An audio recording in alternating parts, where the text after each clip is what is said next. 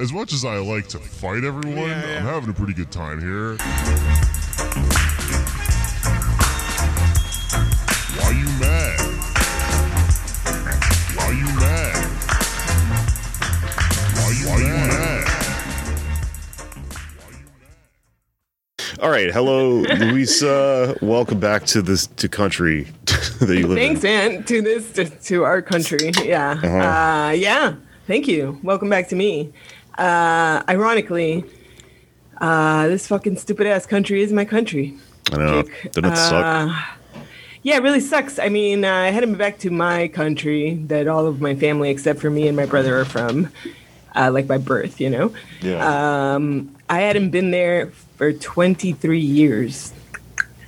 And, it was kind of weird because some of the family that I went with, I think they were very focused on like reliving the past, on like seeing things where we lived and shit like that, you know? Yeah. And I was like, no, I really just want to see what the city is like now, like what the people are like now, what the cool restaurants are now, where the people hang out, you know, what the street art is that's going on.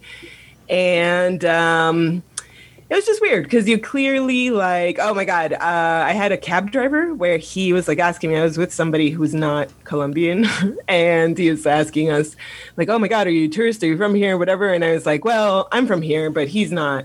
And I was like, but I haven't been back in like 23 years. And he just goes, so you were from here. And I was like, yeah, dude, good burn. I guess I was from here.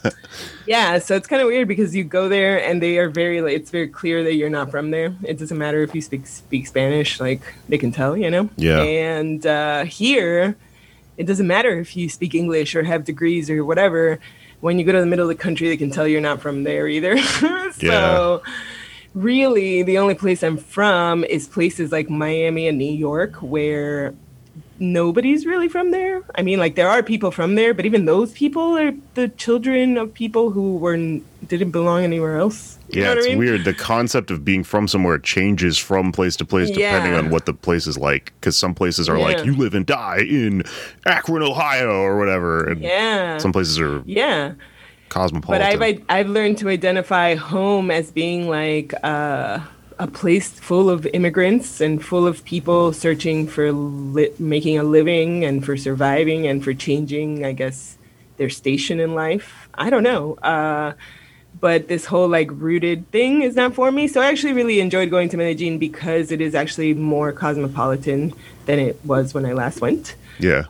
So I know like my brother doesn't love the fact that it's like full of tourists and there's like a lot of white people. Same thing as Puerto Rico. There's a lot of white people taking advantage of the fact that they can work remotely and live like rich people in a poor country where their money makes them live like rich people, you know? Yeah.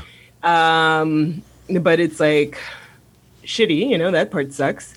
But it's good for the people who work in the tourism industry and for, I don't know, it's fucking weird. And for the fact that like the culture is changing and expanding to include like international perspectives in food that they offer, art, you know, like all this stuff.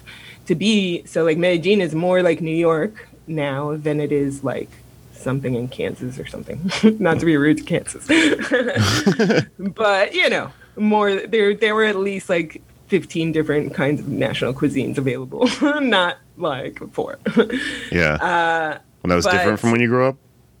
Yeah, it was because it was more Medellin is a valley where like it's very industrialized and factory worker filled, and everybody who doesn't work in a factory or didn't, I'm talking like in the 80s, worked usually either in like hospitality and tourism or the vast majority in farming, like agriculture stuff.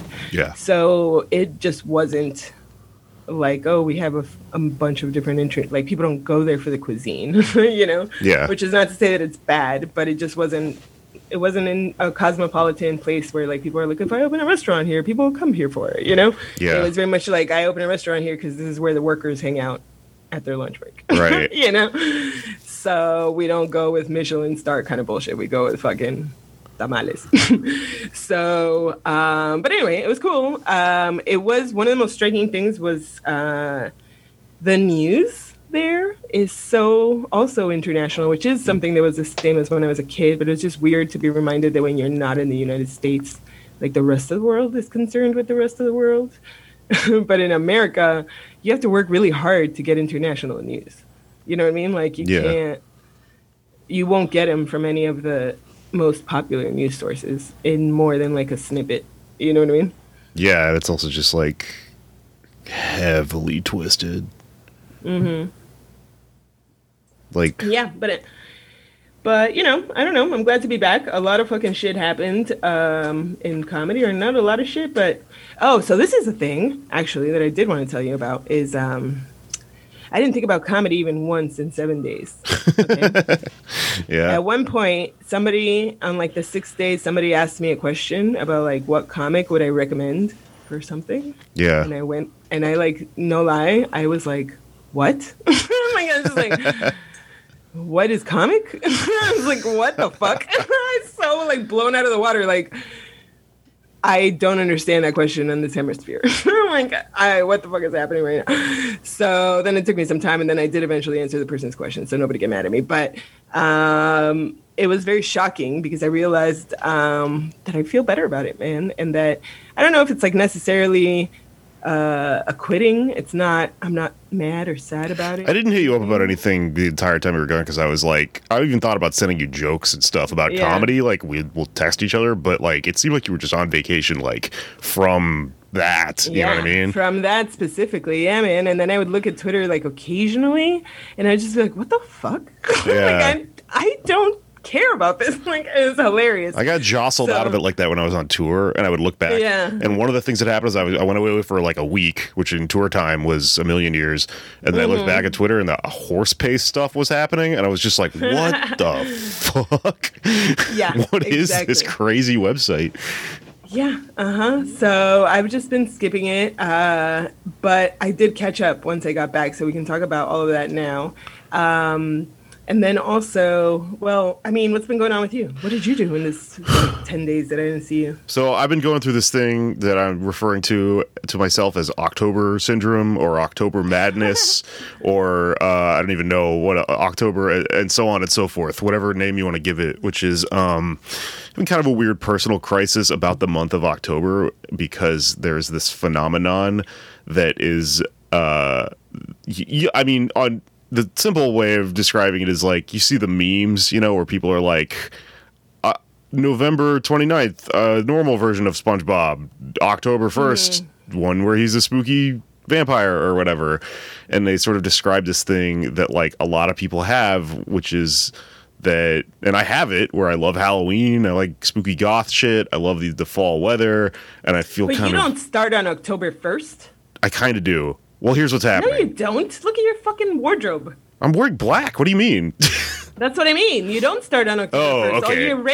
All year round, you wear stupid shit with rats on it. Right, but that plays into this, right? Okay. So, because what's fucking up my shit right now is that, and I think part of this is being too online from COVID and all this stuff or whatever, and like years of like building up like a superstition about this month, because like, I don't know, looking back over the years, it's like I met a person I fell in love with during October, and like all these memories from childhood and stuff during October, you know? I gotta stop and ask you, what's the superstition? That you think it's supposed to go really well? So that I think just good things happen in October, right? And so I'll like save money. Like for instance, I didn't do this really. I did a little bit, but like I have a lot of friends who will do like this thing where they're like, I don't drink during September because I know I'm going to party so hard in October. Because the whole month is like just shit like this, and it's building up. It's crazy. It's the month that ends on a party holiday, you know? So it's like this crazy buildup and stuff. And I started thinking about it, and I was like, well, this is weird because months aren't real and time isn't real. So like, why does this only happen with October? And also, isn't the reality of this? It's Halloween all year round if you want it to be. So just be like me and dress spooky and shit all year or whatever. Why am I still freaking out about this? And I realize what it is it's like weird Gita board, like time spectacle stuff, where like time is a social construct, right? And so I think what it is that I am kind of anxious about the fact that I know other people who have the same weird brain disease as me are also specifically going to be partying for this month. And so you can't just go, well, I'm going to keep watching horror movies all November, December, January, or whatever forever. If you're kind of operating under but everyone is doing it like a communal harvest festival thing at the same time right now. So I need to go fucking hang out with those people right now. And this is also coming from, I guess, isolation and stuff, and kind of the desire to date and meet people and stuff like that. And in my head, I'm like, it's only going to happen in October, which is fucking stupid because Man, it's that's not so true. weird. I'm having the total opposite disease of you. Really? Yeah. Was it Novemberitis? No, my opposite of the disease is first of all, I think Thanksgiving fucking sucks. The food is delicious, but I could literally go to Whole Foods and buy it for myself and come home and watch a horror movie, and that's often what I do. Yeah. I think Christmas fucking sucks. Obviously, that goes for any other end of year holiday having to do with any religion and whatever. It's not because I'm being a fucking diehard atheist. I just don't give a shit, and I don't participate in any of it. I don't give a fuck about gifts. I don't give a fuck about them either. I don't give a shit. I don't give a shit about any of them. And for me, because I don't have this kind of life where, I go back to my childhood home every year and sit down to dinner with parents that don't like who I am and that I hide things from. And Here's I don't have any of that shit. That's also why October's so stressful, because I don't like the holidays. And so the fun is over the fucking kind of the day after Halloween, which is Day of the Dead, which is also fun if you're cool. Right. So you're right. So let me propose to you my lifestyle choices, which is, it's kind of similar to at work. Okay. If you work in an office, everybody goes away for the holidays, Jake, right? Everybody, if you are able to, if it's the kind of office where the office can shut down or whatever, most people leave. I, being a fucking heathen, I never take off during the holidays because, hot tip everyone, since everyone's gone, there's less fucking meetings, almost no meetings, frankly. Nobody's bothering you about deadlines. Yeah. You fucking you can organize your desk. You can get so much shit done that is fantastic, right? So I love being in the office in December. And then as soon as all these motherfuckers come back, boom, first week of January, Luis is on vacation. Eat a fucking dick. Yeah, and then they're all back trying to catch up. And I'm like, see you in the middle of January, bitches. This is why I go to bars on Mondays, because I know no one else is going to be there, because I fucking service industry. Exactly. There's a bar. We need to break. Yeah. There's a bar I will not name, but it is in this city that has a secret section of it that no one knows about that's always empty. And I go to it all the time because I know you can go and read a book there or write or something like that. And and it's still a great bar, but there's a section that no one even knows about, but you're allowed to go in. And I fucking love this. And I think this is maybe I don't know if you subscribe to the attachment styles, all that shit or whatever, but I'm diagnosed by many ex-girlfriends as avoidantly attached or whatever. I need alone time to center me, but still kind of want to go out and party and stuff. So these refuges you take, these little oases you find in stuff like this, they're powerful.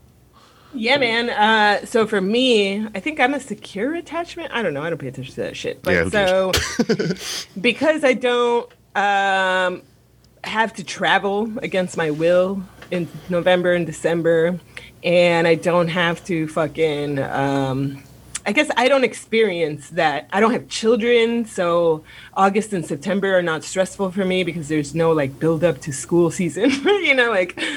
I really recommend being 40 and living my life. Also, Jake, can I tell you something? Something that was really funny. When I came back home from Colombia, I'm home the next day, and I'm just making, I was making a hot dog. And I'm just making a hot dog. And then all of a sudden it just came to me, I looked around and I was like, man, I'm so lucky to live alone. If you think about the whole history of humanity, just the concept of living alone, less than 99% of all the humans who have ever existed, less than 1% of all the humans that have ever existed on Earth got the chance to live alone. And to me, it's really funny because, people are used to being oh, well, humans are social creatures. Everybody needs everybody, all this stuff. And I totally agree.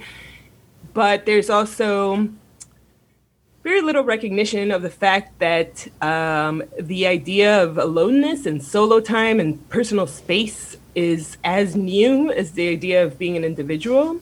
And although being an individual has like a lot of toxic things attached with it, I think this is one of the positive things, you know, that I do live in this detachment from all of these expectations, right? So this is what I would say to you about the horror thing or the October thing is actually, we did not one, I think more than one episode about horror shit this year alone before October. Yeah. I think, you know, I think you are too, but I'm constantly, like, I watch all of the horror TV shows. I watch all of the remakes and all of the fucking sequels and all of it. I'm into it. That's what I'm into. I think I'm going to get Shudder, actually. Because Shudder's awesome. I'd probably rather watch Shudder than all of this.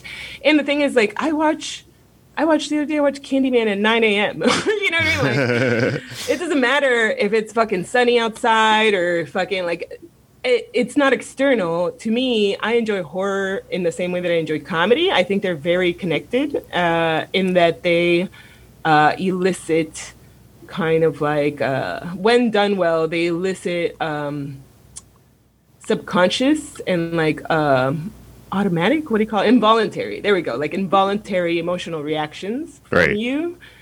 And that can be so fun to lose control. It's almost like a BDSM thing, to be honest with you, where I am a person who's very much in control. Oh, I had a panic attack on this giant rock in Colombia, but we can talk about that later. I watched The Conjuring last night, and I was watching it in the middle of the day, and I was like, why did everyone recommend this movie? It's like kind of boring and slow paced, and my main thing right now is I hate subtle horror. I'm like, just give me fucking everything. Like, come on, life's short. But I was watching it, and I was fucking making fun of it. And then I went out and I hung out and I got back home and I finished it alone in the dark. And my cat scared the shit out of me, yo. Like, I was like so tense from it. So actually, I gotta say it was pretty good. But the reason I bring it up is because of the fucking end of the movie. It goes directed by James Wan, the Malignant guy. So like, I was like, fuck, he is good. He made a good. He makes good movies. Dude, that Malignant wasn't bad. Come on. No, I know. Yeah, it was good. Yeah, exactly. So, but yeah, so I actually have this problem that, and I don't know if it's just me being like an angsty teenage Louisa who's like, oh, you're just a poser, right? But every year I have this like really annoyed feeling with the people who seem to like all of a sudden you give a shit about goth horror shit. That's a good point. Weird. Yeah. You know what I mean? It's really fucking weird. And like fuck, what was I gonna tell you? Well, no, what were you gonna say? Because I'm gonna say something else, but no. No, I mean that's a good point because like you might actually be like, honestly, like I'm not even gonna fucking try to like kind of smoke screen this or whatever. Like part of this is like, I think it's from like wanting to meet somebody right now for like dating or something like that because I do think you made a good point about like you'll know all the people are out, you know what I mean? Because you know what, that's cool, and that like everything will be decorated in your theme. That is pretty cool. I mean, there's just like, vibes you work off of, and like you go to like right now there's a lot of like post-punk shows, and if I go somewhere I'm going to see people who are dressed in ways that I think are attractive and stuff and like have the same interests as me, and that's sort of stuff that's going on. But then if in November they turn into a goddamn fucking Christmas girl, no, they turn not into a pumpkin, they turn from a pumpkin into you're right, you know what, into a Christmas ornament. You're right. So you're right. The lesson here is you find that person in like July or some shit. Yes, before. Okay. Can I tell you a tip? So did you know that like cat sanctuaries and shit, like all the people that are into cat rescuing and like cat adoptions and all that stuff and like rehoming cats, et cetera, they tell you, like I got a bunch of letters or emails, I guess, this year that they tell you like in August or fucking July, and they're like, oh, hey, if you're rehoming or like you're currently fostering an all black or all white kitten, please make sure that you try to place them in a good home before October, or that you wait until like December or like till November, because idiots who are fucking cosplaying being like, oh, I'm a goth witch, whatever the fuck, do stupid sacrifice rituals with black cats and all white cats. Yeah. And so they're just like, just wait. And I feel like that's what you have to do about like, you could go out and fuck people in like a fun little witch costume, but you can't bring that bitch home, dude. She is going to turn into, the opposite of a pumpkin. Man, you're right. November 1st. You know what I mean? You just blew my mind. So actually, not to like quote my own tweet here, but it was really funny because one of the things that I looked at while I was in Colombia was that was happening, that like everybody was tweeting the September 30th, October 1st photos. Yeah. Did you see that? Yeah. So I saw one that was viral, and it was from a woman that I don't follow. And it was viral, and it was 2 pictures, and the September 30th was the fall girl, you know, like that typical, like, with the woven hat, blonde girl with boots. Yeah. Drinking a pumpkin spice latte or whatever. And then the second one was like a chick in glasses getting railed by a guy in the in the Scream mask. Yeah. You know, with like a ring light in the back. And that shit made me laugh so hard. Like the second picture, that I was like, okay, fuck this first picture, because I'm never, at no time of the year, even jokingly, am I this pumpkin spice girl. So get this the fuck off my timeline. And then I just tweeted like all year round, this is me. Like, yeah. And I tweeted the getting railed by the mask guy. Because it's representative of this. It's funny that you brought it up, but in Colombia I was thinking about it, that I was just like, oh, you're all just a bunch of fucking fair weather fans for goth, when it's like, oh, fun little season right before I have to go be around my family that I hate. Yeah, no, it's a fucking lifestyle. I mean, it's like how people like, and this comes back to like you and I's kind of hardcore philosophy on shit that we talk about on the show, but like there's like people who just through their 20s, they're like, you know, punk fucking rock and shit, and like they're covered in garbage and have a mohawk and all this stuff. And then when it comes time to turn 30 and, you know, be an adult, they wash it all off, and then they're like, be a real estate worker or whatever. Yeah, like whichever way you're compartmentalizing this, that always bums me out. And I'm always like, no, I was serious. This is 12 months a year. Fucking why would you not? You know, fuck that shit. That's for other people to make those compromises and shit. Why would you do this in a world that's falling apart like this, where you don't even get that much out of it anymore? You know. But, well, that gives me a little bit of, like, I guess, relief from because, you know what it is? You were right to bring up kids. It's like a biological clock, except it's shaped like a pumpkin, and it's about not children. It's a clock that's about something else that I'm putting in my head. But, like, I don't know. It's also just I don't know, man. I had a bad breakup during fucking Halloween one time, and it was because the person I was dating was... You weren't spooky enough? No, it was kind of, because the person I was dating was also a Halloween person, and then I think, like, I was fucking exhausted, and I was on drugs, and I wasn't, like, I didn't fucking do a good enough job at the week-long Halloween grinder thing, because I was passing out, because I was fucking, like, having breathing problems and shit, and it's been haunting me, ironically haunting me, since, and I think I'm just living in the past, and I can't. This is what I can't shake. Like a ghost, right? Like a fucking ghost.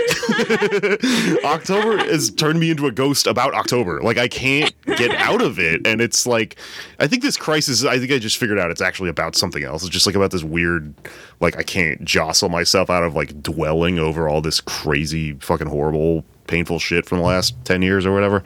Yeah, I'm having trouble just like getting in the moment, man. I am having trouble getting out of the moment. Okay. Yeah, man. I realized, like, especially going on this trip, I don't give a shit about the past. Like, I don't care. I am not like everyone I think that I know who's like dwelling on all this shit in the past. Like, I literally, man, my mom, my brother, multiple times would just be like, oh, do you remember this person? And I'd be like, no. Like, what the fuck are you talking about? I don't care. I moved on with my life. And then it's the same thing in terms of the future.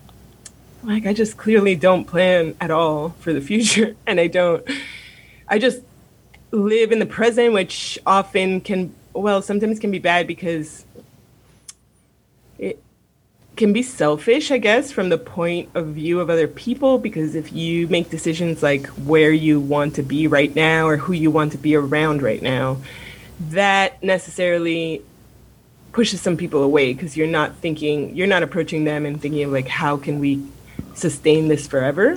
And I've been thinking like, that's what rubs me the wrong way about people who come up to me wanting to like network, because you're not present in talking to me right now. You are talking to me as with this projection of our relationship in the future and what you think it will do for you in your career. And that's fucking crazy to me. I just can't relate to that, Jake. There's honestly advice to young comedians about this is like, think about this. Even if you shouldn't be networking on purpose like this, but if you want to network with somebody, have a genuine experience with them the first time you meet them, totally. And then the second time you go, hey, what's up? We did fucking coke in the back of that bar together, and then from there you're friends, and then you can do, you take advantage of that to whatever degree you think is the third ethical. Time, okay, shut the fuck up. Fourth time maybe. Well, yes, later is what I'm saying. Like you have to. Later. The thing that pisses off everyone from our point of view, as people who have people come up to us, is seeing transparently the person just doing it, and you're like, you're not allowed yet, Like, I don't like you like that yet. Yeah, no, and it's just weird because even when people who I guess are my friend do it later, like, the only reason it's okay is because to me it is still an interaction about the present. It's about the fact that in the present, you value my opinion and I want to help you in whatever way I want to help you. I can help you because I appreciate you as a person and an artist. So to me, the interaction is still about the present and how we feel about each other. Yeah. Even if for you it's partially about your future and where you think this might go with your material tomorrow or whatever the fuck. You know what I mean? Have you ever heard the term LA eye contact? That's when people are talking to you and looking around the room? Yeah, like to the next person? Yeah. That's what all this shit feels like. You can tell when someone's like, the entirety of the situation would be changed if they were actually looking at you while they were talking to you. And it's unfair that it's called LA eye contact because it happens here too, but it's a very accurate name that conveys exactly what is happening. Yeah. Yeah, totally. Which is funny. I mean, now that we've gotten into show business, are we going to jump to the other news that I caught through my skimming of Twitter occasionally on barely any Wi-Fi? You mean SNL? Mm-hmm. Yeah, I have so many thoughts, man. So, I mean, where to start? Where do you even want to start with that? Here's why I want to start, all right? Like, 2 of the 3 of people who got hired on SNL this week as the cast have been on my podcast. The other guy, no one on Twitter knows who he is, right? And this means something, and I'm not centering myself too much here, because it's also, like, clearly they've been on Chapo, and they've been on the bigger ones. They've been on, like, all of the shit, but it's all the shit. They've been on Stick or Treat. It's, you know what? Maybe it's not even fucking internet-centric, but to me, every once in a while, I'll have a friend who, like, gets a job on, like, The Daily Show or something, and then I'll talk to them, and they'll be a comedian, and they'll be like, oh, yeah, we read your shit for, like, information about, like, a political thing or whatever. And I'm like, that's really interesting. The Daily Show is listening to my podcast sometimes to write jokes about a fucking thing. Huh. And so I'm aware, like, I'm, again, not trying to gas myself up too much, but I'm looking at this, and I'm like, these motherfuckers, like, did they decide to tap into the subculture for a second that I'm in because they did some focus grouping and some marketing and realized that teenagers all listen to fucking Dirtbag Left podcasts and shit now and go because SNL famously is like marketed towards teenagers and shit. Like they want you to be 14 and love the show or whatever.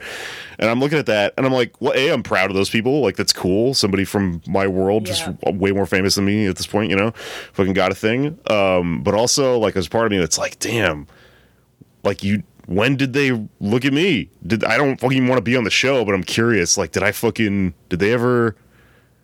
Back in 2017, like maybe Jake? when I was going real viral, could I have fucking, you know what I mean? But also the other thing though, it's funny about that is that it seems like a porn out. They would have fucking been like, no, we got to move on to the next one. But the other thing that's funny about it is that it's like it seems weird because Sarah Squirm and James Austin Johnson have been on all this anti-capitalist shit. Now that they're booked on SNL, which is the thing that we all made fun of for nonstop for the last like 3 years or whatever, like, how's that gonna work? Like, I'm sure for them, it's just you just do the job and then see what happens. But like all of their sort of sycophants and like hangers on, like who I know have been making fun of SNL for ever, or did they all get to turn around and go, oh, now we like it. Now SNL's good. Or, oh, I only watch it when my friend's on it. Or how the fuck does that work? And then to cap that point off, one thing that's really funny is I saw a tweet today that the episode that they debuted on is the lowest rated SNL episode in a long time. Which almost like... No, not the lowest rated episode. It's the lowest rated season premiere ever. I mean... good job. Like, it's, cool. Take it down from the inside. Well, okay. So allow me, before anybody cancels Jake, to to arrive at the same conclusion, but through a far more depersonalized road, right? Which is, to me, most of the time, I don't really tweet about SNL. I don't really say anything about SNL because I don't watch SNL. I haven't watched SNL since I was a teenager who couldn't leave the house on Saturday night. You understand me? Yeah. And now when I stay home on Saturday night, it's not to watch SNL. It's to watch a good movie and have sex or to get drunk with my friends in the backyard. I'm not fucking watching SNL. So this is not to say, this is my problem with it, right?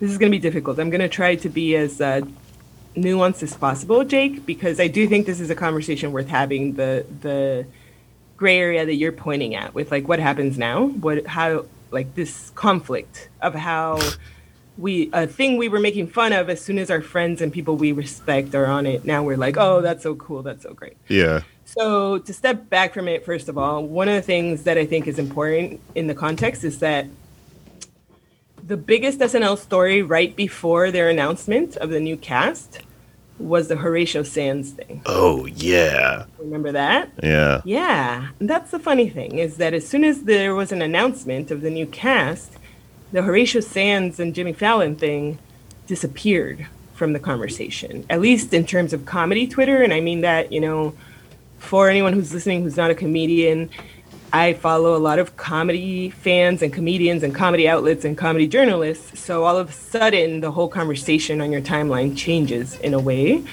where before there were people retweeting the Horatio Sanz thing and talking about that. And, I'm not going to get into all the details, but basically disgusting fucking rapey shit with children and fucking helping each other be horrible and people at SNL covering it up and being aware. Go read the article. So there's a lawsuit by one of the victims, I believe, against Horatio Sanz, but it names Jimmy Fallon as being present and aware, and I believe she's underage. Go read all the shit. So there were other things coming up around that about the type of environment that SNL creates. And we get this periodically, we hear about the 70s, 80s, all the time, periodically, not just the very difficult work environment, but the rampant drug use, at some points not in a fun way, but in I have to do a bunch of cocaine to get creative and get work done until I kill myself or else I'm a failure kind of way. Yeah. Sexual harassment, sexual inappropriateness, all this kind of shit, And then, as we've seen in the last few years, part of the reason that I don't talk too much about it is because it is an institution that I can't change the fact that for comedians, it does change your life and your career to work there for even one season, right? And I pretty much have never heard any comic say that they loved their time at SNL, but they would do it over every time because they got a bunch of shit afterwards from doing it. Yeah, I think you should leave guy said he hated it. Yeah, everybody says they hated it. Yeah. Everybody says they hated it. So, I mean, it's not good. And so then what's conflicting is that, especially what's conflicting is as a kid, even a lot of great comedians and a lot of great movies came out of the people from SNL that I loved growing up. And then as a grown up who watches stand-up comedy, I've gotten to see some great comics go work there. And in some cases, not really do stand-up anymore or well, and then in other cases succeed wildly as writers. It's good for them. Stand up is honestly very rarely one track career. You could only do stand up and that's the one thing you do. Yeah. You know what I mean? So I just don't want to begrudge that to them, especially when there's a bunch there that I respect, like Julio and Anna, and now Judge, and all of them, and Sarah, James and Sarah, there's a bunch, right? And who can forget our good friend Aristotle that we all know and love, the third guy. Yeah, I'm just kidding. No one's ever heard of him. Is his name Aristotle? Yeah, right, exactly. Right? Yeah, exactly. And I was like, he's joking, but no, I think that is his name. I think so. Yeah. So this is the crux of the problem, I guess, that just as I am conflicted about the fact that I think SNL is a stupid show, that should have been canceled a long time ago because it is actually the epitome of an old school way of creating comedy, which is to have this single white male gatekeeper who is like deciding what is funny and who is funny for the entire country and setting the bar for like a lot of the people that will be movie stars in the next decade, a lot of the people that will have TV shows, you know what I mean? Like, it's all based on him. And so in the last few years, he's realized maybe, hopefully, that he's not in touch, or other people have demanded from him that he needs to change certain things. So, because, you know, they had a Black woman on very late, like, it all is really bad. I think the fact that they just had like the first Asian American writer in like last year ever in 30 years. Yeah. Insane stuff, right? And so to me, it's a vestige of comedy that should no longer exist. It's like the American Museum of Natural History, in that it doesn't actually present science to you anymore. It just presents to you an idealized version of people's childhood and like what you think old-timey science was, you know? Yeah. But the reality is that it is a good thing that happened. If it happens to a comic, it is a good thing, right? And I watched when these announcements happened, all of a sudden everybody dropped any kind of critique towards the institution of SNL, towards the people who come out of it, towards the behavior that happens in it. Because remember that they were also still doing, and again, I love all these people that work there. This is not me fucking trying to cancel anybody or get them fired or make them feel bad for where they work. But SNL was still having parties, after parties at the Stand after every show during COVID. Yeah. They were, you know, they've been less than responsible, let's say, about continuing to put the show on. And they're bad in just a lot of ways, I think. And yeah, I mean, SNL's bad in so many ways. Like, Weekend Update is all, they do jokes about how cool Jeff Bezos is and shit. It sucks. It's conservative in nature a lot of the time. At best, at worst, it's ideologically, you know, unsound. And yeah, and to be fair to the entire project, it is a project that stopped being logical many years ago because it is specifically required to be greatest common denominator comedy, you know? Yeah. Which means it is like directly being like it has to be lowest hanging fruit comedy so that it hits for everyone across the country who's tuning in. As opposed to if you work a particular kind of club or you have a kind of podcast or you have a kind of audience, then you expect that in that particular space, you have a certain leeway of where you can go with crossing lines and shit like that SNL doesn't really have, in their defense. So it's kind of like a toothless, I don't know, it's fucking stupid. But anyway, point being that what I watched happen when these announcements came out was everybody dropped the conversation of criticizing the institution, and all of a sudden it became like a big celebration. And it was a celebration for the comics who got this job, as it should be, because it, as I said, it is a good thing for them and their careers. But I don't know if it's like cognitive dissonance or like the extreme compartmentalization that I was then observing in performers who I've previously seen be very critical of the SNL as an institution and their choices and all this shit, all of a sudden be like, congratulations, this is so great. It's like, yeah, in one way that's magnanimous or whatever, but it's also like being happy that your friend became a cop. You know, like, yeah. Congrats that you graduated from the police academy. I mean, I guess that means you're the best guy there.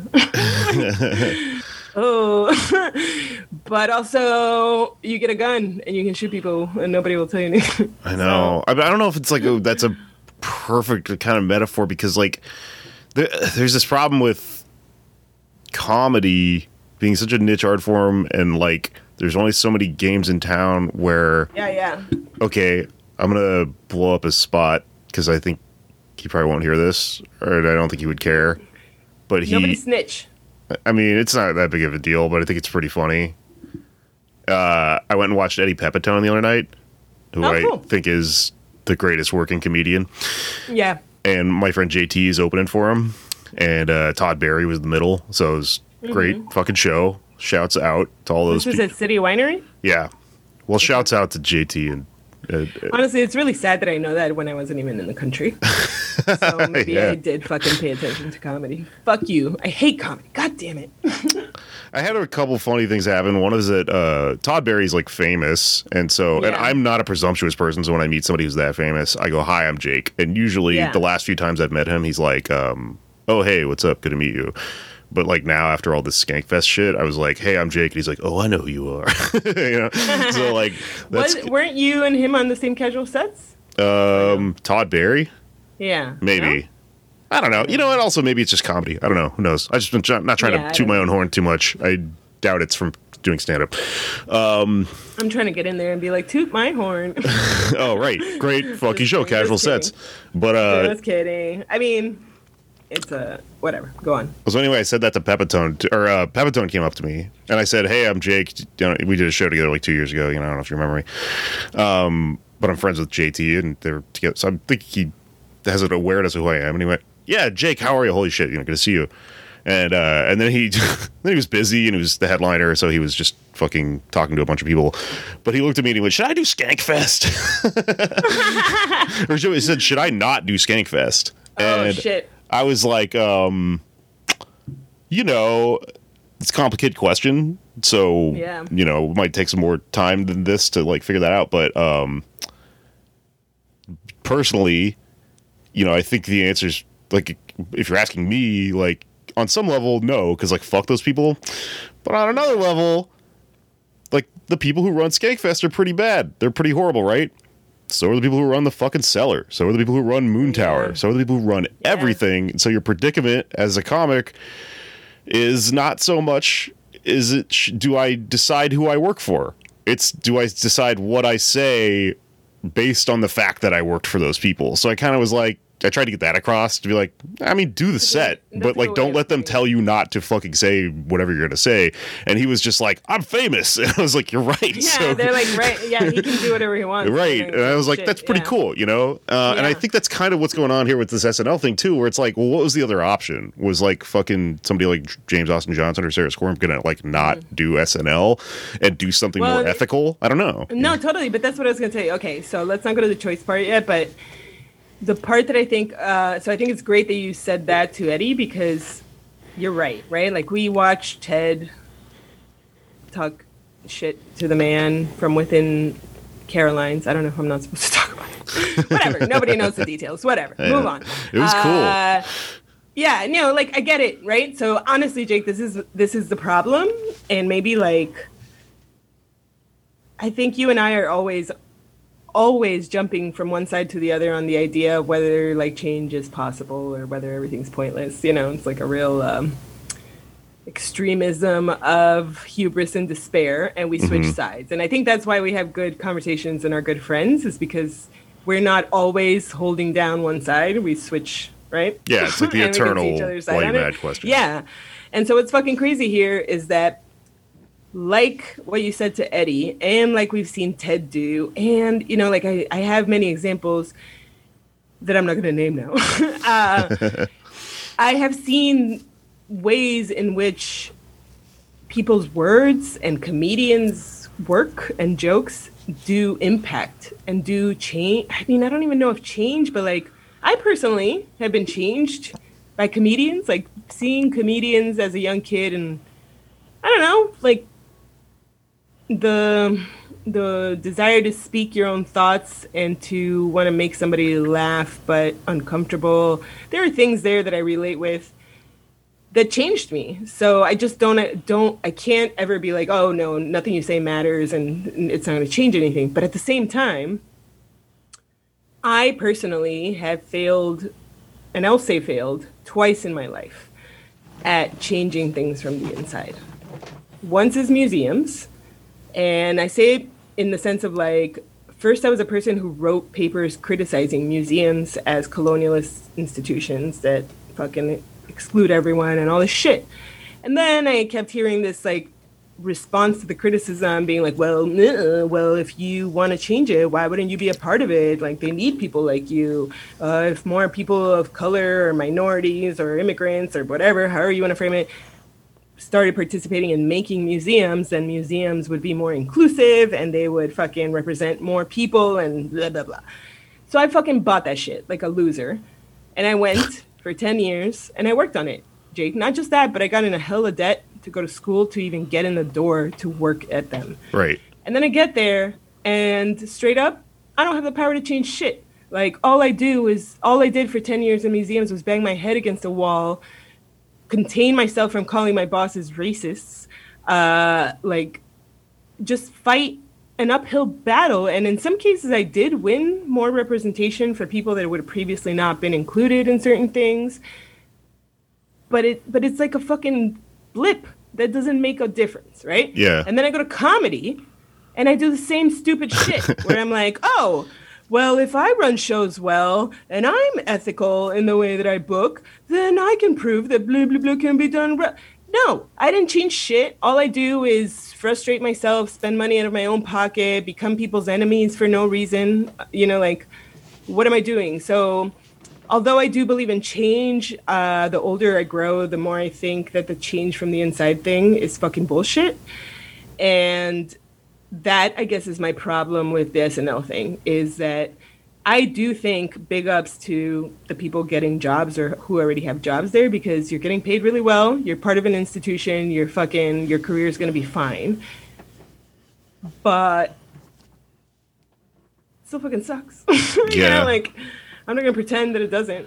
Well, I think this kind of reminds me of this thing I was just reading about Kirsten Sinema for PDA today. Like, we just did an episode kind of tracking her entire career, because the whole question of the air about her right now is like, how the fuck did that person go from being a Burning Man Green Party person to this, right? And the answer is that the system self-selects for certain behavior. And so in her mind, what was, this master plan to get a thing done that's going to be really good turned into 99% of what she does is what gets her to move forward, right? And I think that the comedy industry is shaped the same way because it's a capitalist industry, and everything that's shaped like that is shaped the same way. And so this idea of going into it and going, well, I'm going to lead by example and do something else is kind of inherently structurally flawed, because 99 people are going to come behind you and go, well, I'm going to go down that hallway that is self-selecting me to my advantage and get paid more than you and be liked more than you, right? And not care the fact that it's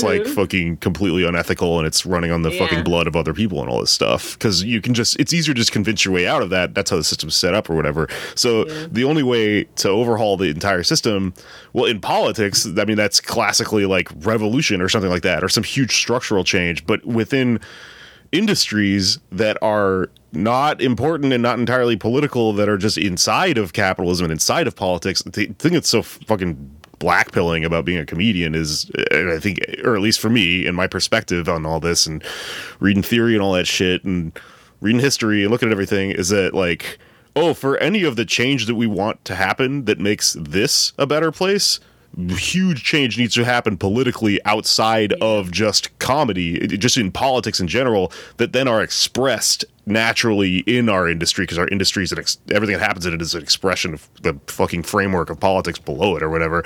So like, you kind of don't have control, which is why so many people get into it. It feels like you don't have control, and they just go like, yep, this is what it is to be an artist, is to be a fucking a piece of driftwood that fucking drifts and catches on to stuff and just does, whatever the fuck. Pick me, I'll just hang out until opportunity comes along, because like, it isn't my agency to be like active in this to change anything. What's funny is that I think in this exchange we just came to like a lovely conclusion for our conversation in the last episode, if I remember correctly. Because I think this is the solution, right? Because we were arguing about like, this idea of like whether individual choices matter if we recognize that systemic or like huge overhaul change is necessary for any real change, right? Yeah. Because I agree with that second part. I agree with revolution and systemic change is absolutely necessary to make any sustainable, real change. But then the individual part of it does come in that, like, to be an ethical human, in my opinion, means to be a Ted or an Eddie. Right. Which means you might have to take the job at a place that you might not love and doesn't have your politics or does bad things in the world. But then every time that you step foot in it, you should be using your words and your power and your status to speak against it from within its walls. Otherwise, you are complicit in everything it does. Yeah. You know what I mean? I contradict myself all the time because, like, I'm saying all this stuff, like, kind of from a revolutionary point of view of, like, nothing can happen until a revolution of sorts happens. Yeah.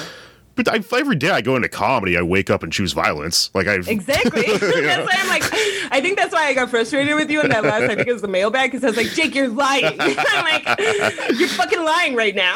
Every day you wake up and you're a mini revolution on your own. Shut the fuck up. Otherwise, you would have a tie on and you would be working at a bank or whatever the fuck while you did comedy at night, like Michelle Wolf did. All right, get the fuck out of here with that. I know, shit. Man. I know. But it's fine. This is my point. All genders have their period. I think it's something we all need to accept. Yeah. Well, you know who's having his period really hard right now? Oh my God, Dave Chappelle. I almost feel like it's like not even worth talking about. It's so silly. Overall, don't you think he copped out a little bit? I mean, every special he cops out a little harder than in the last. I know, but in this one, I thought he copped out specifically because he was like, you know, like his whole point was like, oh, this is the last time I'm going to talk about this, like trans people shit, God. Right?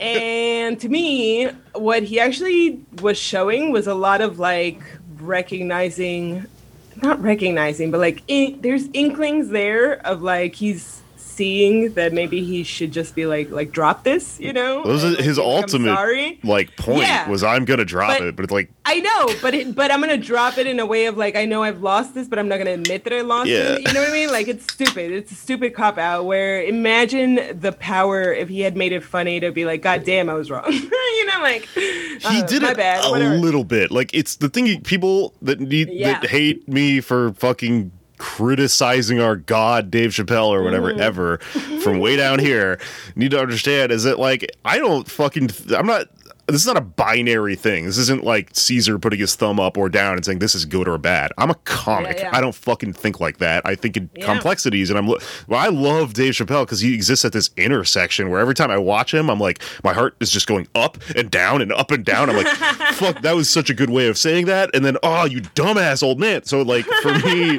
like there were things that you could tell that he was processing a little bit. And one thing he did that I thought was really funny was just make all these jokes about how he's a transphobic asshole, but say that kind of facetiously, but that's it coming through a little bit. Like the punchline is like, and then I said this because I'm a fucking transphobe or whatever. Yeah. You know, and it's but you know what's fucked up about that though? Wait, I'm sorry. Go ahead. Were you going to say No, go ahead. Go ahead. Like, okay, because before I even watched the special, right, I saw people on Twitter being like mad that he is owning the term TERF, that he's identifying as a TERF, that he's being like, oh yeah, I'm fucking transphobic and whatever. And so I thought going in that he was like sincerely being like, yeah, I'm a transphobe, right? And then when you watch it, you do get these moments where he is ironically like tongue-in-cheek being like, yeah, you know me because I hate fucking trans people, you know? And it really does work as a punchline, and you get this like peek at the Chappelle of the great Chappelle when he was at his greatest. Yeah, you know, all the tools are still like, kind of there. They're rusty. Yeah, man, where he's being like, oh, this is an inside joke between us, fans of Chappelle, and them who don't get it, right? Because you guys know that I'm not transphobic, right? And it makes you laugh because in your heart, you're really like, I don't think that Chappelle is a hateful person, right? But, Jake, the reality is that so many of the things that he said in that hour function as transphobic. Yeah. So it's this thing of like, you know how like white people will be like, oh, well, I'm not racist. I've never said the N-word, or I've never hit a black person, or I've never called the police on a black person. And it's like, well, okay, so yeah, obviously those are 3 examples of being racist towards black people, but those are not the only ways to be racist towards black people. If you polled everyone in America, or all white people or whatever, and you said, are you racist? No one would identify as racist. Maybe like one cool guy or whatever, you know. Exactly. But so much racism exists. What does that tell you? And so much of what you say sometimes is coded with racism that you don't even realize. You don't get to self-identify as not racist. Like, exactly. That's not how that works. Yeah. So then what is funny about Chappelle being like using that like, oh, I am a transphobe, I'm a TERF as a punchline is that it works for some of the people watching it because we're like, yeah, we know you're not bad, Dave. Yeah. But then he is not admitting that for a whole portion of people watching, everything you said around the statement, the implication that you're not really anti-trans is anti-trans. When you make jokes about like, that this person couldn't pass and you could tell that they were a man or like, even like, I don't know, the urinal stuff, like it's just weird shit where you are reifying, there's the word, you are lending credence to these narratives and ideas that are already circulating about people's anxieties around bathrooms that trans people use. Like you're not helping, you know what I mean? Like you're not adding, even if you got a laugh on it, you're not adding it to it. There was another comic, and this happens often, so it's not even worth naming the person, but like this week I think it was before I went to Columbia, I saw a comic post something where they basically were like pointing out the irony or discrepancy between like how women will hate it when so-and-so do this, but not if men do this. I don't know. It was like basically trying to point out some kind of hypocrisy in women's desire to hold men accountable for their behavior, right? Like, oh, they don't hold good-looking men account or whatever, right? And it was really weird, Jake, because it's like the person posting this, you're not a woman, you're not a good-looking man, you're not like you don't have a horse in this fight. So it's weird that you choose to like get involved and have a point of view and make a statement that doesn't help anybody involved. But then you want to be like, but I'm not hurting anyone. It's like, shut the fuck up. Why are you even talking about it? Like, why? And I know that I say this before and people think of it as me saying like, oh, you just wouldn't get in trouble if you kept your mouth shut. But that's not even what I mean. I just mean like, as artists, why are you concerning yourself with something that you don't even understand? Are you talking about someone doing the take of like, when a hot guy flirts with a woman, it's flirting, yeah. And when an ugly guy does it, it's harassment? Yeah. So when I was watching Chappelle, like, or pronoun anything mostly. Yeah, or, yeah. I mean, the thing that it sucks because like I don't want people to think I feel one way or the other about the guy. Like I feel very conflicted because maybe one of my favorite comedians of all time, but also he's fucking wrong about a bunch of shit now, especially.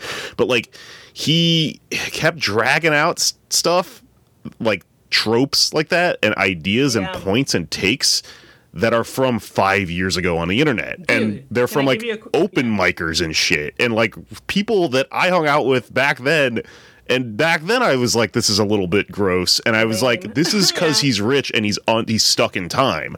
And he doesn't fucking keep up with everyone because he only listens selectively to what he wants. So it's like, the older he gets, the more he's going to be dragging out these boomer bits that are like, and it's weird because he's a master when it comes to craft, but the premises are like watching the worst open micers of all time and what they want to talk about, which is like bathroom bills and shit like that. Dude, you're so right. I wrote just a few down, and it's like so bad. Like it reads like an open micer's fucking set list. Check this out. Calling Pence gay. Right. A story about hitting a woman. Great. Interesting. Yeah. The flat out statement that to be a feminist equals being an ugly dyke, and that he just learned that the meaning of feminism is a person who believes in equal rights for women. Yeah, he like Googled it. Yeah. There's a lot, but he also like the thing that still bothered me that made him sound really old was still not understanding the difference between sex and gender. Yeah. Like still conflating it when he speaks. And I guess that's what I mean. It's like, like there's comics out there, let's say, who do bits about science, right? But they literally either have PhDs or they spend all their time reading about science. And the way that you talk about communism and leftism and whatever, and you spend all your fucking time reading about it and educating yourself so that you don't say something stupid on stage, right? Yeah. That's what I don't understand. That is not what Dave Chappelle is doing. Right. Like read some Judith Butler or some shit, man. Yeah, dude. And what's weird is like specials about gender. You insist on talking about gender for 5 specials, okay? And then the way that you justify speaking about gender is by bringing a story up about one trans person that you connected with and that like kind of signed off on everything for you. Yeah. And as though that personal experience of knowing one trans person makes it like you read all the books about gender and you understand. You had COVID and you went through and you did comedy instead of quarantining. Read a fucking book. You could have read a book. Yeah, exactly. So again, not to hate on him, but you know, there's a couple of things about this, like the way that the special ended, where he ended it with a story about a trans, I guess, open micer who he met at a club while he was doing his set, and then this comic would laugh. She would laugh really loud, and he would like noticed her, and then he talked to her afterwards, and she was like, "Oh my God, I am your biggest fan, and I'm a comic," right? So next time he was in that town, he booked her to open for him, and he says he gave her 45 minutes, which like, what? Why would you do that? Right. Okay. Yeah, and like that sounds like you are not in control of your show. I also didn't believe a lot of the shit that he was saying. Yeah, you've never seen somebody and you want to put him up. Okay, 5 minutes, 10 minutes, let's go. You know, what are you talking about? So anyway, he says he put this trans woman up for 45 minutes and then she proceeded to bomb really badly. But then the point of his story is that like right after she bombed, she just like got off stage and she didn't leave, like most comics leave after they bomb. So then she's like not ashamed. She went and she sat in the front row to watch him do his hour or many hours, right? And the whole time she's laughing and he's like, she sat down for school to watch an established comic. She respects me. She loves me. It was so gross just hearing him like, she's watching the greatest and learning. Yeah, dude. And it was really weird because it was this thing where you're like hinging the approval of this one trans comic of your jokes as somehow blanket approval for your jokes for everyone that everyone should accept. Right. And it really made me think, like, let's pause first of all where that's problematic. And well, let's go with two things. Number one was, I don't know if you saw that there was a thread by a trans LA comic that basically, I don't know if I should say alleging, but was reporting, let's say with reporting, was reporting that before he recorded that special, he was working rooms in LA and he was running different versions of the story of the trans woman. Really? Yeah, where in this last one that made it to the special, it was the trans woman was a comic that he put on stage. But apparently in one other version, it was a trans TV executive. And then like the person who had this tweet was like, those don't exist? I'm like, yeah, I know. Yeah, so I'm like, that's not a thing. But has anyone like found the person? Because it sounds like... So we don't know because I don't know. Yeah, nobody has found who. I mean, I don't know. I haven't looked. I think she died. No. Well, that's part of the story. Yeah. Yeah. But I don't remember. The tweet defending him that he talked about. I mean, I don't know. I'm not saying she's not a real person, and she could very well be a real person, and she could very well have loved his comedy and laughed at his trans jokes and all this stuff. Because Jake, I'm a fat girl that loves fat girl jokes. You don't understand. Right. I laugh at it. My one time at dinner, my mom, when I was like 15, smacked me in the face because my brother made a fat joke, and I laughed. And instead of slapping my brother for being fucking rude, I get slapped, and she's like, "You never laugh when somebody makes fun of me." And I was like, "Yeah, but that's a good joke." Yeah, like, that was pretty good. Well, this is what I'm saying about this being like a masterfully crafted expression of the oldest, hackiest point of all time, is that every hacky fucking little right-wing open micer edgelord guy has a version of this. It's just, I have a black friend, so therefore I'm allowed to do this joke about the N-word or whatever. Or you didn't like my joke about raping a woman? Well, my friend here who's a woman thinks about it. And so got raped and she laughed. And that's why this is why they keep around all these fucking tokens. So everyone has a person who checks every fucking box in their, stupid scene or podcast network or whatever, so that they can just point to them and go, well, you can't possibly, blah. But it's like, that's not how that fucking works, and that's not how you treat other people. That doesn't run both ways, because if it did, then this argument you're making about trans people wouldn't make any sense at all, because they could go, well, I have an example of one person who thinks you're wrong, therefore you're wrong. Yeah, you're wrong, exactly. Yeah, but then like if we turn this on our head, right? I don't know, I'm starting to think through this podcast and through everything that maybe I'm too hard on myself while everyone else is just walking around blaming everyone else. And I'm like, oh, it's all my fault. immediately upon hearing him tell this fucking story about the trans comic, Jake, all I could think about was the people out there who think that I have underwritten their fat jokes or their women jokes or their Latino jokes. Right. Or when they said the R word or something that I did laugh at. You know what I mean? Like, and it's something, it's part of what makes me uncomfortable with being a booker or doing any of this. It's like, I need you to understand. Or like sometimes I'll retweet something and then I'll unretweet it because I think it's really fucking funny. It actually made me choke on my beverage or whatever. But then I'm like, oh, this is not, like, it's bad. It says bad things about women or about sex work or some, you know what I mean? Like, yeah. Or it uses a bad word. Or something that happens to me very often is I do identify heavily with African American humor and music. Mm-hmm. And, you know, I've never picked up like the colloquialisms or like speaking or, you know, any of the appropriation, I guess, culturally, but I fucking love hip hop. I love black movies. I love all of it. You know, I think it's the closest thing to my experience as a immigrant is like the Black American. Sure. I don't know. It's like a weird thing. Yeah. But it means that like, I still have never been like, oh, I can say this word. You know, like I've just never just assumed that I can. But I do have to think about the people that I made it okay for to say stuff like, you know, people that I booked.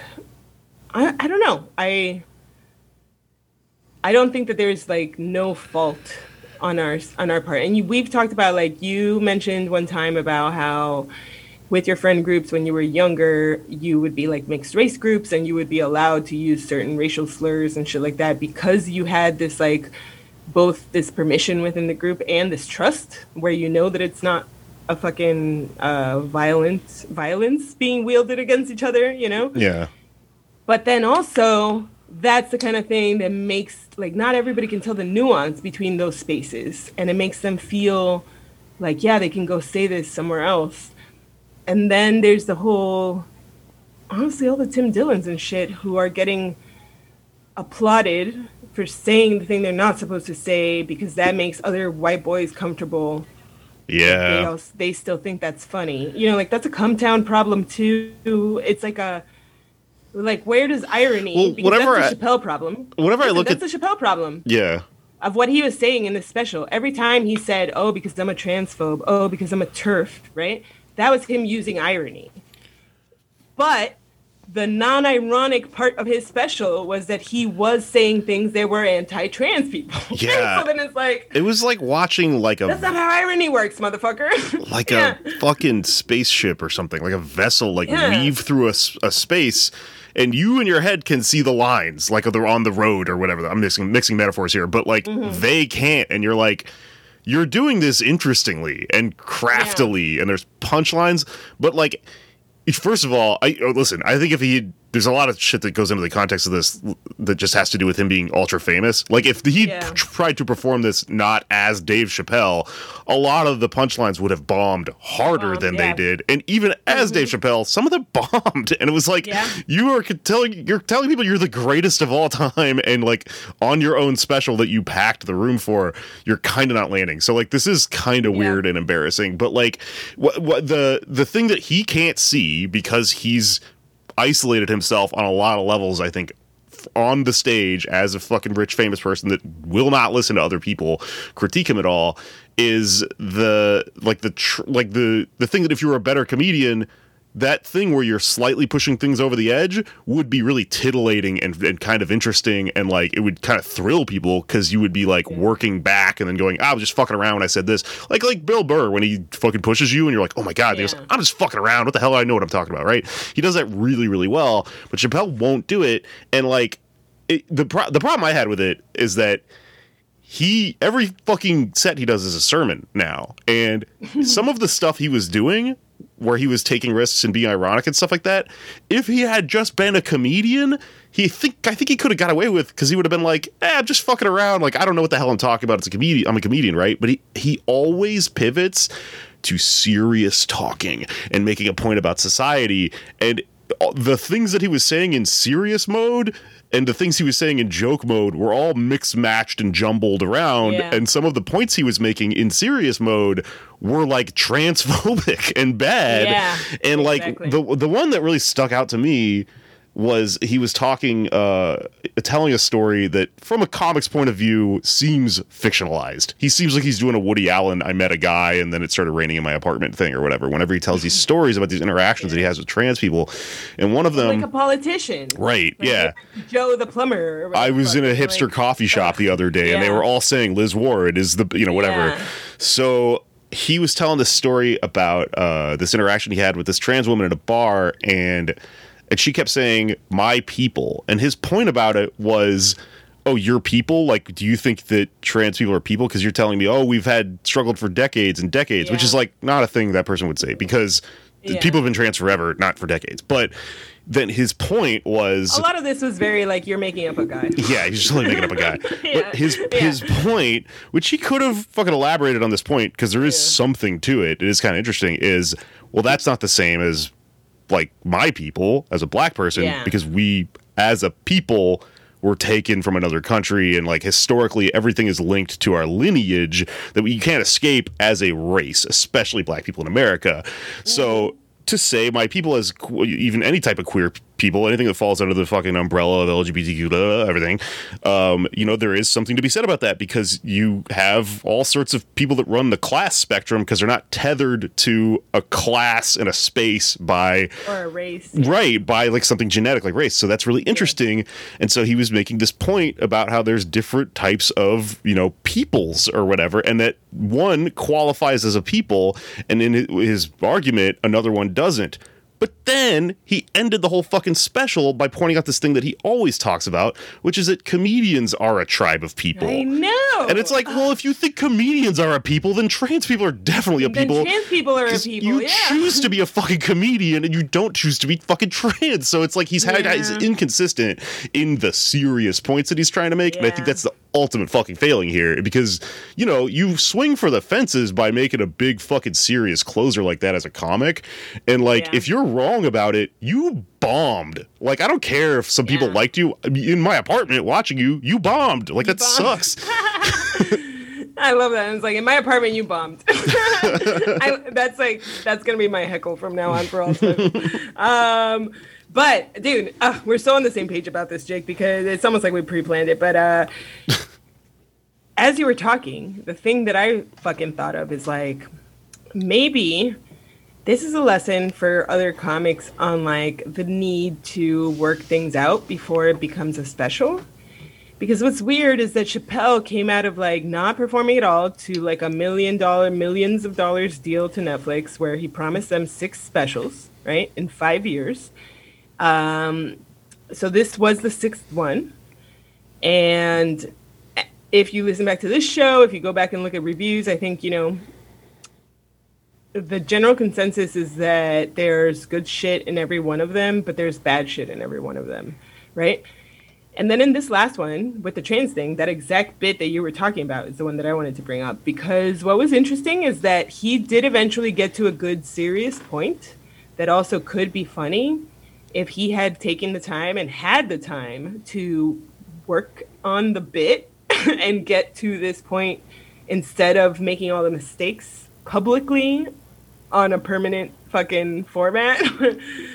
It would have been better, right? Because the point that I thought was a valid one that I think merits exploring is when he said, he basically said that white trans people and white LGBT, like white queer people, they're still ultimately white first, right? And as a white Latina, right, this has been the most difficult thing for me to accept personally, Jake, is that although I don't identify as white, and I don't think that I've had a white experience, and I don't think that I have power in the way that we think whiteness, or we know whiteness has power, I have had to accept that because I am in some spaces and by some people perceived as white, I am less persecuted in some spaces. I have more privileges in some spaces. I've had more opportunities in some spaces or in some people's eyes. And it's been extremely hard for me to admit that I am privileged in a way that like even my mom and my brother aren't, because they're darker than I am and they're like visibly foreign. You understand me? So I do think that there is something worth discussing there that both queer comics steer away from and Black comics steer away from. And obviously white comics are just fucking, white comics who aren't queer are just completely oblivious. But the Black comics and the white comics who are queer, they steer away from this because I think Black comics don't want to make it a punching down thing of like, I'm gonna like, let's not get into a competition of who's more oppressed, right? Uh-huh. But then the queer comics, they don't want to ever have to come to terms with the aspects of them that are not minority, right? That are not oppressed, that actually grant you some kind of privilege. And I say this as a person who's conflicted because I've existed in both spaces where I get followed by a security guard around a store in some places, and in other places, I am granted all the benefits of being a white lady. So I do think that like the brain that is Chappelle, the talent that is Chappelle, if he were genuinely exploring this topic, there is something he could find, Jake. There is something to explore and to discuss there.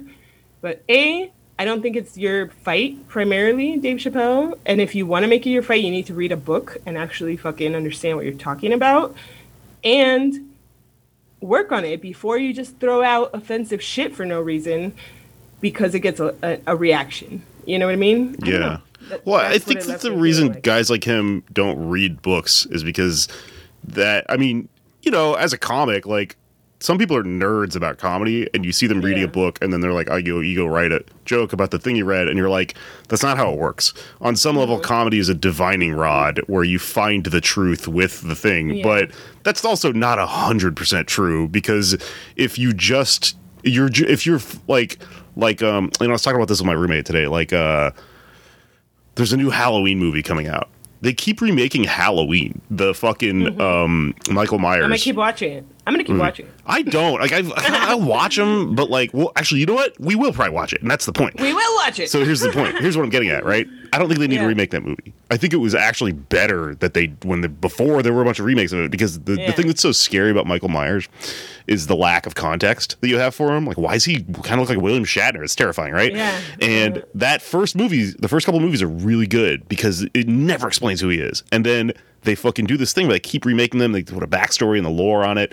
And I was talking to my friend Doug about this today, and I was like, what, you know, why do they keep making these movies? Like, why don't we get a new Freddy Krueger movie or whatever? And he was like, you know, what that is everything to be sold on a market like entertainment now is just focus grouped like really hard. And so the reasons that they think like a movie with a new Michael Myers that has like a black guy and a white woman in it and all these things that we're getting served are like weird, and they don't actually appeal to anyone because they're trying to appeal to everyone using algorithms and stuff like that, is just because we're in this like phase of capitalism where we've worshipped and followed the fucking selling and marketing and focus groups and stuff like that to a point where the outcome is like this. No one likes it. It's like instead of you know, cheese pizza, which is lame, and everyone, well, maybe it's cheese pizza, I don't know, it's pizza with nothing on it. Like, it's, you know, you can eat it but there's nothing good on it, right? So point being about like Chappelle and people like that is that I think the reason he did 6 specials about trans people, which is really weird. Like when I was watching this, I was like, why did just do a one-man show about transgender? Like, what are you doing? Why are you doing half an hour of every of your hour is about trans shit?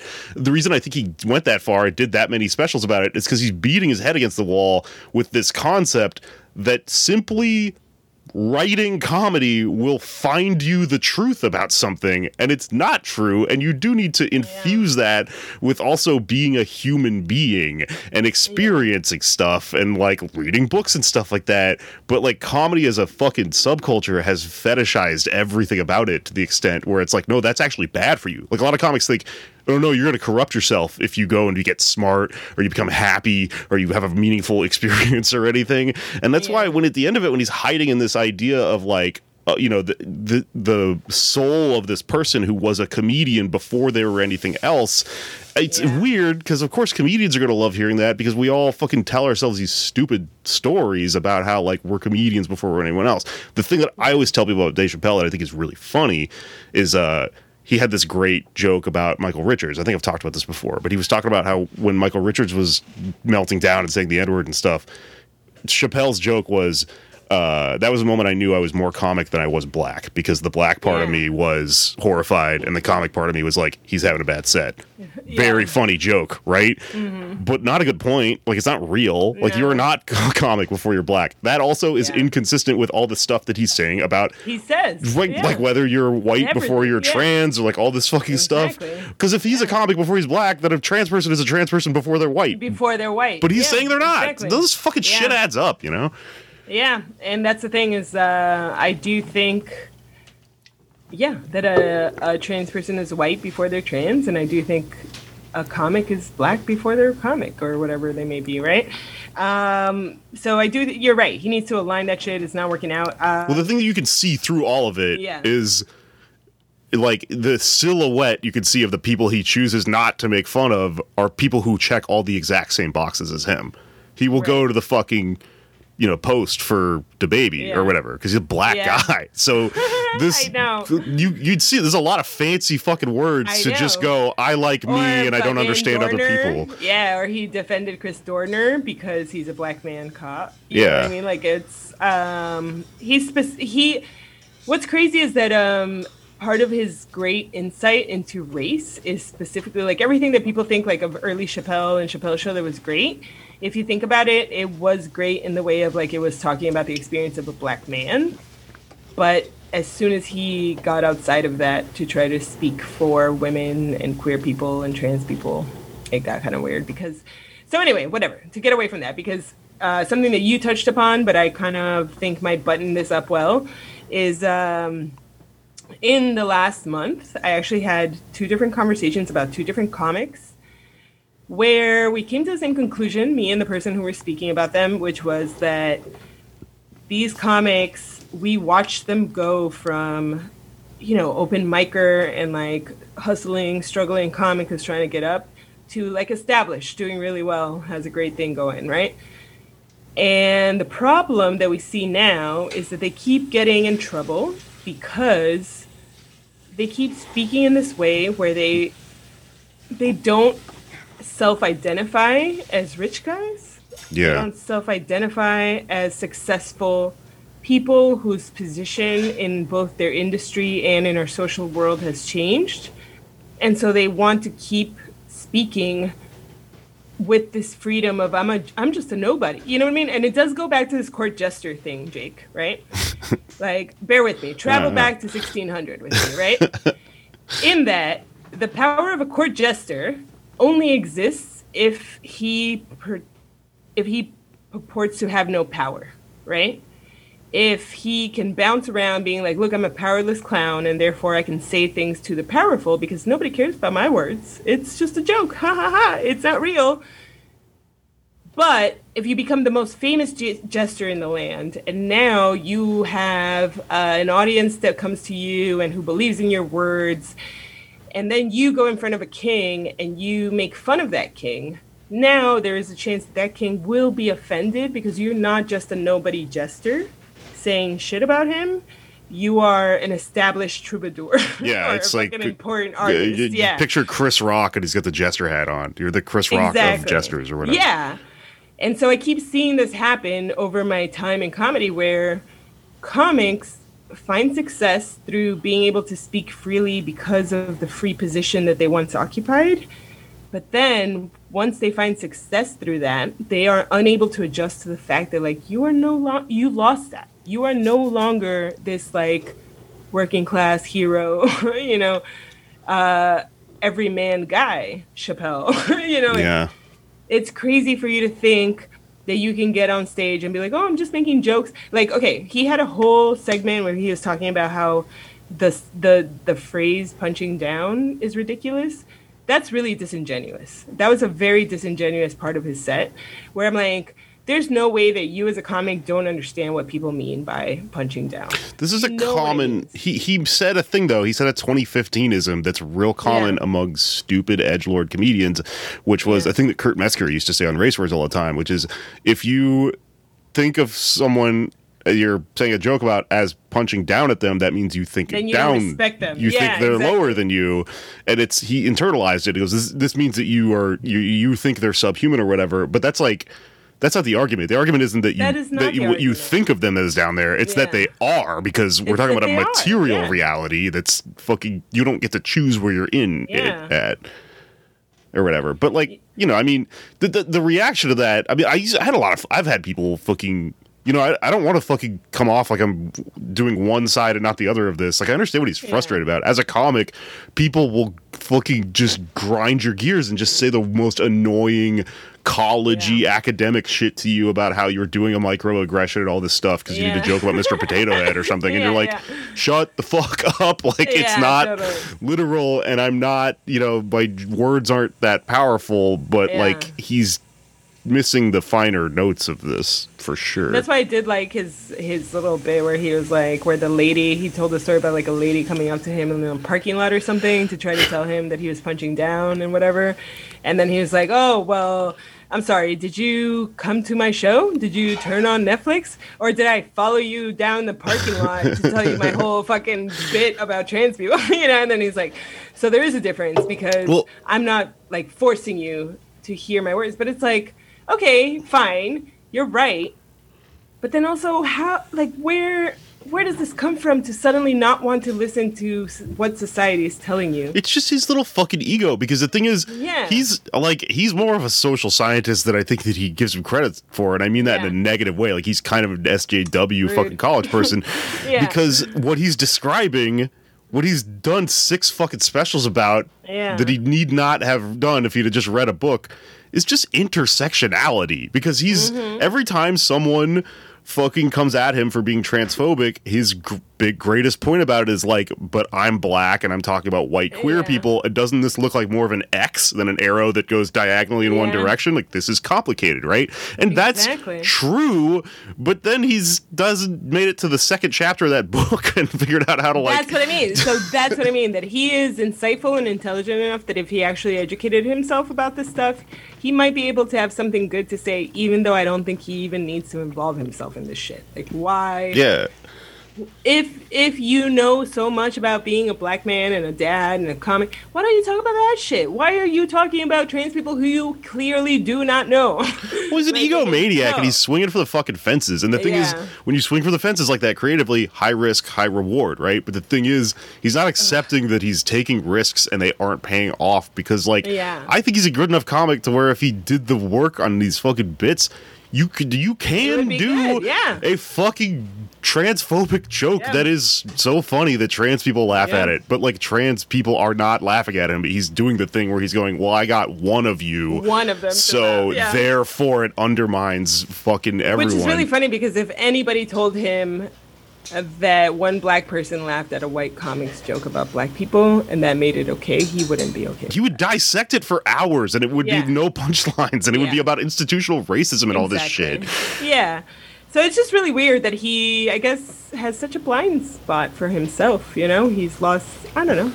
Well, how could a fucking famous mega million bazillionaire comedian have a blind spot about themselves, you know? I know. I read that New York Magazine guy, Craig J. I don't know. He wrote something like a review of it, and what I did think was a good point was just like, the best thing about this special is that he is taking a break after this. He should, because I think he is a brilliant, smart man. You know, this isn't bragging, but I met him and I think he's a very nice person who, you know, when I heard him telling that story about like meeting this trans comic, here's the thing, Jake. When I met him, he asked me about my childhood stuff. Like another comic had told him about like my parents and whatever. So he asked me some questions. We spent like an hour talking about my childhood. Like I'm talking to Dave Chappelle, and it was just he wanted to know about my life and all this shit. Yeah. So I see how one-on-one he's the kind of person who probably does listen to a trans person he meets and has these one-on-one interactions with them, but then like I can't help but see that he is maybe siloed into believing this idea that any criticism is equivalent to being canceled, that anybody who has anything constructive to say to him is being knee-jerk reaction, SJW, whatever. He also thinks that bringing this up is an interesting point and not the most redundant thing of all time. And not the most dumb thing. Can I tell you something? Let me give a shout out to Veronica Garza. She's so funny. I had her on my show, and she made this joke, which actually made Todd Barry laugh. It was really funny. Because she made some joke. I'm going to butcher it. I'm not good at jokes. But basically, the point of the joke was that she said something like, it's so tough to watch a comic hit rock bottom or something like that. And she's like, oh, in case you don't know what that looks like, when a comic hits rock bottom is whenever they do a pronoun joke. And I was like, yeah, that is so funny. And Todd Barry turned around and looked at me and was like, that's funny. And I was like, yeah, bitch, go tell the old people that the young people think you're lame as fuck if you're still talking about pronouns, you fucking losers. Yeah. So, I don't know. That's the role that we got to keep playing in life, Jake, is keep the old people listening to the young people and the young people listening to the old people. I don't know. We got to leave Bad Art Friend for the next show, though. I know. Yeah. Oh, too bad. Terrible fucking article. I loved it. You loved it? Well, not in a way that I liked anyone involved. I just thought it was a really interesting No, we're going to have a lot to say about it. That's why I think we need to leave it for a whole other show. For sure. If you have opinions about the Bad Art Friend or the Dave Chappelle special, I don't know, write us at whyoumadpod@gmail.com. We will do a mailbag next week, I believe. Anything else you want to talk about? I'm just looking at my notes, and I've just got so much about Chappelle, but it's like, shit, we've just already talked about. Like, I was dying. No, man. He said to take a man's liveliness is to literally kill him. I can't believe we didn't bring that up. Can I tell you something, though? Not only did he say to take a man's livelihood is the equivalent of killing him, but then, like, literally the next sentence, he brought up Kevin Hart, and then he goes... And then he goes, is he dead? Oh, I mean, it didn't kill him because he's very strong and tough. And I was like, so it doesn't kill you. So if you're like as strong as 5'6" Kevin Hart, it won't kill you. You'll be fine. Not to be height shaming anyone. Oh my God, I'm a bad person. And then he said Twitter's not a real place, and it's like no one. And then it's like you've been fighting against Twitter's opinions for 6 specials. You made 6 specials about it. It's not a real place. Yeah. You're on Twitter. You have an alt. Dave Chappelle, let me be your manager. Call me. Okay. All right. I'm going to cut myself off. We can't talk about Chappelle anymore. Yeah. And hopefully we won't have to. We won't have to. He's going to take a break. Why means we all get to take a break. Why did you take a break during fucking coronavirus? I know. Because he was under contract with Netflix. That's why, because he had to produce fucking 6 specials for them in 5 years, I think. I think he probably could have made a legal case to push that because of the global pandemic that happened. But maybe I'm wrong. I don't know. I mean, that's what's weird, right? Is that when it's convenient, famous comics act like, oh, I can't do anything about the thing. Nothing I can do. And then other times they're like, I got Comedy Central to pay me millions, huh? I'm a badass. Like, okay, which one is it? Which one is it? Are you real tough and you can make everybody do what you want? Or do you have to go along with all the bad decisions? Can't be both, my friend. Yeah.